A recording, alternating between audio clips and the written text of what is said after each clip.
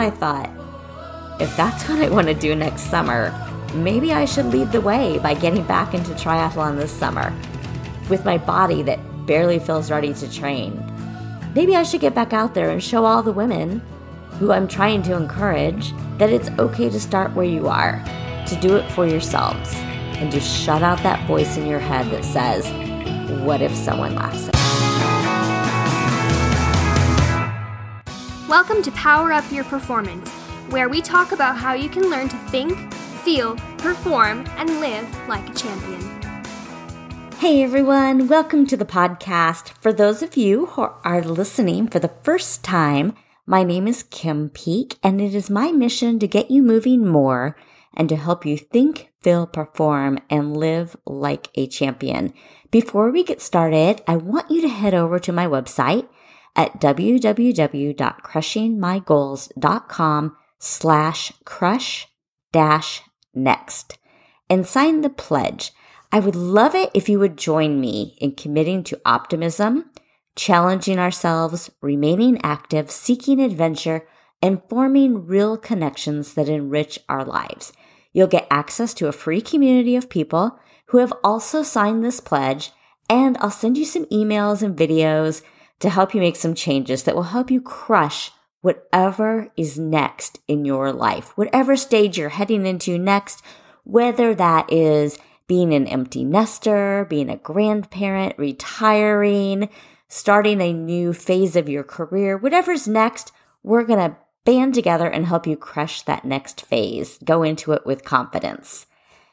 As you are listening today, my girls and I should be in the air on our way home to Kansas City after a quick vacation to Savannah, Georgia. I recorded this one earlier, so I can't even tell you for sure what we did, but the vacation should have included lots of beach time. My oldest two are worn out after spending time in Boston and New York this last week. Right before I recorded this episode, I got a text from my oldest daughter saying she was ready for some beach time. Apparently, a vacation to New York is not all that relaxing. And she says she needs some beach time to recover from her New York vacation. Rough life that girl has, I tell ya. She rented an apartment from a former student from her university, and they had this alumni group for all of the performing arts majors who live in New York. And so anytime somebody is leaving New York for an extended period of time, for the summer, or they go on a national tour, and they need to sublease their apartment, they post it to the group. So she's done this the last 2 summers, and it's given her an opportunity to try out some of the apartments in neighborhoods that a person straight out of college might be able to afford. So it's been good for her in that regard. It also means a lot of riding the subway and walking and crowded streets, which she says isn't relaxing, especially in this heat that we've been having. And now, based on that experience and this latest report from her saying that a New York vacation is not relaxing, I now understand why all the Broadway performers that we follow on social media are always taking beach vacations, getting out into nature, toward the water and the sand so that they can relax. Anyway, on to today's topic, which is all about limiting beliefs. What is a limiting belief? Limiting beliefs are beliefs that you have that hold you back in some way. They limit your potential, often because you're not even aware that you have a belief that is affecting your behavior in a certain area of your life. Your beliefs direct your behavior, so if you embrace something that you believe to be true, it becomes a reality. This gets tricky, though, when you can't really identify why you believe something to be true, or when you blindly follow the advice or wisdom that is passed on to you, maybe from your parents or doctors or from the media. For example, if you believe that once you hit 40 that you will lose all your speed and it will get harder for you to run, it is extremely likely that you will lose your speed and find it harder to run. If you believe that it is inevitable that women over 50 start to lose muscle mass and gain weight around their midsection, it is likely that you will lose muscle mass and gain weight around your midsection. If you've always been told that rich people are selfish, greedy people, you might not be too enthusiastic about making lots of money, and it could keep you from advancing in your career because subconsciously you don't want the things that the people who have influenced you have taught you that financial success means.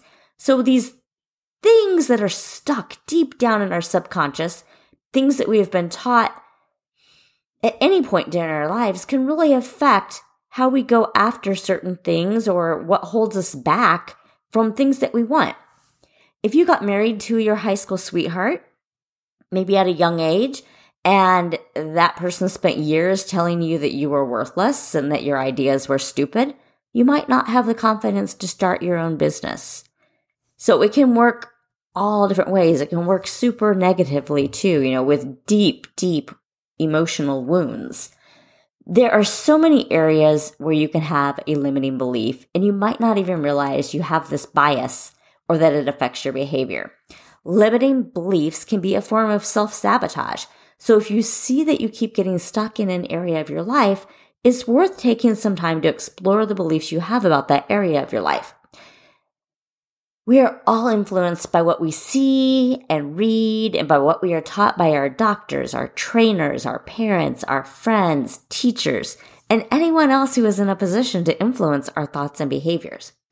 And assuming that our influencers in our life do have good intention, it's not like anybody is setting out to hurt us. Our minds like shortcuts. It's just what's appealing to us. Just as we develop habits to save us time and limit the choices we need to make on a daily basis, we categorize and classify other lessons and patterns that we experience in our lives too. So you probably don't even have to think about brushing your teeth. It's just something that you automatically do. You wake up in the morning, maybe you go to the bathroom, you brush your teeth, you comb your hair, you stumble downstairs, you let the dogs out, you feed the dogs, you make your coffee. You might do all of those things in a row in the morning out of habit without even thinking about it, because our brains like routine because it makes it easier, fewer decisions to make on a regular basis. So our beliefs can work that way too. If there's a belief that's just been ingrained in our mind, we don't necessarily think to challenge it because it's simple that way. If there's an area of your life that you are not happy with, but you aren't trying to change things, you might have a limiting belief related to that area. If this is the case, you can look at why you think whatever it is that you're stuck on could be true. So examine why you think that whatever is true. Using myself as an example, when I was first diagnosed with breast cancer, I read a lot about all the weight that women gained after their treatment was over, especially once they got on the hormone blocker that's purpose is to block estrogen that can lead to recurrence for people who had a hormone-positive breast cancer. So I did a bunch of research and I learned that it was possible to combat weight gain with diet and exercise. Since I had been exercising for so many years and had really dialed in my nutrition habits before my diagnosis, I thought I had everything under control. I really believed I wasn't going to have a problem. But then the joint pain kicked in and my feet hurt and it made it hard to move. And I didn't have the energy to exercise at the intensity levels that I did before. And the longer I was on that drug, the more weight I gained. And every doctor I complained to about my weight gain just kind of shook their head and looked at me with those sad, pitiful eyes and told me it would be almost impossible to avoid weight gain while I was on that drug. So since I was experiencing symptoms and the doctors were giving me that out and everybody agreed that it was going to be really challenging to avoid weight gain or even to maintain my weight gain, I started to believe that it wasn't something I could fight and that it was inevitable that I gained weight. And I did gain weight. I gained about 25 pounds over the last 4 years. And when you're only 5 feet tall, that's a noticeable amount. But here's what I've realized. It might be hard to avoid weight gain while on the hormone blocking drugs, but it is not impossible. And it's worth doing your best to avoid that weight gain not because there's anything wrong with a certain body type, but because excess body weight is also a risk factor for breast cancer recurrence. So it's in my best interest to figure out how to avoid gaining weight. So when I really look at how I gained the weight, I think it has more to do with the pain that I was in. Because I was in pain, I wasn't able to do the same types of exercises. Because I wasn't burning as many calories, I gained weight. Because I was gaining weight and I was in pain, I felt like the anti-inflammatory diet that I had followed for so many years wasn't working. And if it wasn't doing its job, why was I following it? I might as well eat whatever I wanted. So I slowly began slipping and sliding away from the food choices that I had made for years. And of course, it became this vicious cycle because that made my pain worse. And it wasn't until my daughter came home from college this summer and asked for help with her nutrition that I started doing what I was having her do. And I got back on my strict anti-inflammatory diet again. And guess what? My foot and ankle pain improved. It's not better, but it's improving. And I started to lose weight. I've lost about 10 pounds now. And my body doesn't hurt as much when I train. And so I'm able to train for a triathlon again. And so all of those layers of all the things that I had let people influence me on have started to strip away. Sometimes the people close to us and the people like our doctors do have our best interests in mind, but the support that they give us really isn't in our best interest. In this case, I need to avoid feeding the limiting belief that all women on hormone blockers gain weight. Yes, it might be harder for me to lose weight, and it might be harder to live without the pain, but now I know that I have some tools to help with the pain. The anti-inflammatory diet I follow is key to reducing the pain I feel, and when I wake up each morning and do a quick yoga-style warm-up with some downward-facing dogs and a plank to lunge, and maybe some inchworms and rotational movements, my body feels so much better. And when I do a warm-up, a real warm-up, not the fake warm-up that runners like to claim that they do, I'm able to run pain-free. And now, maybe this seems like a lot of work, but to me, it is worth it because it enhances my quality of life and I'm able to do the activities that I love. So, let's flip this now and see how we can use this for your own purposes. Do you have an area of your life where you feel stuck or like you are not progressing right now? What are the beliefs that you have surrounding that area of your life? Question those beliefs. Are the beliefs that you hold helpful? Or are they hurting your progress?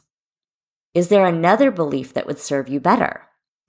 And as we discussed in the last episode, when I referenced my friend Wendy from Mojo for Moms, the podcast, try on that new belief. See how it feels. Just like how I realized that diet and exercise really do make a difference.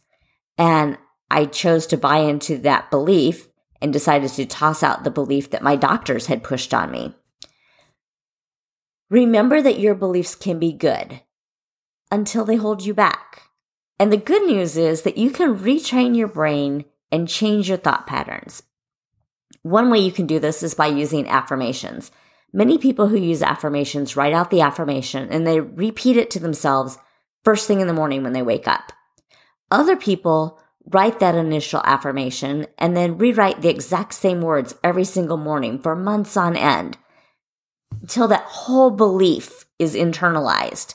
Some people take their affirmations even farther and talk about what the future self that they envision is. And they talk about that future self as if they are in the present tense and talk about their beliefs and their values and the things that they have and the people that they're surrounded by. And they repeat that on a daily basis. But your affirmation could be as simple as, I am a person who, fill in the blank with the thing you want to believe or the thing that you believe. And I am worthy of achieving this because, and then write out why. And if you can't convince yourself that it's true, you could start by saying, I am a person who is learning how to, and explain what it is you want to achieve. Or I am a person who is becoming, and explain what it is that you want to believe, that you're learning to believe. If these smaller steps help you believe, then it's a great way to transition to changing your beliefs to beliefs that serve you better and serve your current needs. Another thing that can work is to set alarms on your phone. And when that alarm goes off, you repeat the affirmation to yourself again. Just randomly throughout the day or at certain times through the day, you remind yourself of this new critical belief that you are trying to own, that you're trying to make your own. Some people tie their affirmation to a habit. And every time you say, maybe you brush your teeth, you repeat the affirmation. Brendon Burchard uses something he calls a doorway affirmation. And every time he walks through a doorway, he has certain words that he repeats to himself. Another strategy, when you discover a limiting belief, try to identify how you feel about the situation. What's the emotion that you've attached to it? Are you anxious? Do you feel scared? Are you happy? And then what meaning do you associate with that emotion? Remember that your beliefs and thoughts can be changed. Your thoughts direct your feelings, which tie directly to your behavior or actions. So like we discussed in the previous episode, look at the belief you have. Ask yourself what purpose it is. Is it protecting you from pain, hurt, embarrassment, or humiliation? Is it something you believe just because you never thought to question it? What would happen if you tried on a new belief? How would you change that behavior? Okay, I'm going to run through a few more quick tips before we close out this show. Surround yourself with people who believe in you and who do not validate your limiting beliefs. If you think you are too old to work out, find examples of people who work out as they get older. Spend time with people who encourage you to exercise and who reinforce the belief that exercise has many benefits for people of all ages. If you think you're too old to change careers, do a Google search of people who have made career changes or started businesses late in life. Surround yourself with people who believe in you and your abilities. If you have a weakness that is a valid weakness, research ways to eliminate the weakness or reduce its effects. Get more education, gather resources, and support and build your confidence in the area where you doubt yourself. Rather than focusing on what you can't do, flip it. Focus on what you can do. And finally, anytime you tell yourself that something is impossible or you doubt your abilities or you feel stuck, take that as a cue to question your thought patterns, to explore why you have that belief, and consider whether or not this belief is holding you back from your full potential. This weekend, I am going to do my first triathlon in 3 years. The last time I did a triathlon, it was a half iron distance, which is a 1.2 mile swim, a 56 mile bike ride, and then a 13.1 mile run. That race 3 years ago was my celebration for being 1 year cancer free. And after the bike, I had horrible cramping. I sat down on the ground to change my shoes out of my cycling shoes and into my running shoes. My entire body cramped up. Every time I stood, I fell back to the ground because my leg muscles would not do anything other than contract into balls. I finally was able to force myself up without my abs contracting and pulling me back down into a little ball on the ground. And I still had a half marathon to run when I got up off the ground. It was the most miserable half marathon of my life. And when I was just a few steps away from the finish line, I collapsed again because my body had been cramping the entire race. A friend rushed over to try to help me stand up so I could cross the finish line. And I pushed him away and I insisted on finishing under my own power. I wanted to be able to say that I finished that race, and I finished it without any help. So I crossed the finish line, and I know that medal is the medal of every race, that the finish that I have worked the hardest for. I finished that race dead last. And I know a lot of you have a fear of being the last finisher. And I've talked to some of you who have a fear of walking the run portion of the triathlon. You know what? I walked the majority of that half marathon that day, and I finished dead last. And other than that, I was in a lot of pain and finishing last. And I walked parts. And even with all of that, it wasn't so bad to be the last finisher and to walk parts. Of course, it's taken me 3 years to come to the conclusion that it wasn't that bad. And this is why I decided to do a triathlon this year, before I actually think I'm ready, because we shouldn't let fear stop us. We shouldn't avoid doing things we love because we are afraid that people will talk about us, or because we are embarrassed to finish last, or because we don't want to be the one walking across the finish line. And I got to thinking, how cool would it be if we could get a whole bunch of women to try triathlon next summer? A whole bunch of women who are doing it because it's fun, who are doing it because of the great community of people that they will meet and train with, a bunch of women who aren't afraid to finish last, who don't care how fast they are, just who only want to go out and have fun. And then I thought, if that's what I want to do next summer, maybe I should lead the way by getting back into triathlon this summer with my body that barely feels ready to train, the same body that has started back on that anti-inflammatory diet that I told you about, and the daily warm-ups and the strength sessions and the foam rolling. Maybe I should get back out there and show all the women who I'm trying to encourage that it's okay to start where you are, to do it for yourselves, and to shut out that voice in your head that says, what if someone laughs at me? Talk about tackling a bunch of limiting beliefs all at once. If I can do it, you can do. I will tell you all about the race next week. And for now, enjoy your weekend. Get out there and challenge yourself. Thank you for taking time out of your day to listen. I'm Coach Kim Peek of Power of Run, and you can find me at www.crushingmygoals.com or on all social media as @PowerOfRun. If you liked this episode, be sure to give the podcast some love over on iTunes, and remember to subscribe. As a new podcast, your reviews and stars and subscribes will help me grow the audience so that I can share my love of health and fitness and bring more experts to the show. Power up your week, and I will catch you next Tuesday.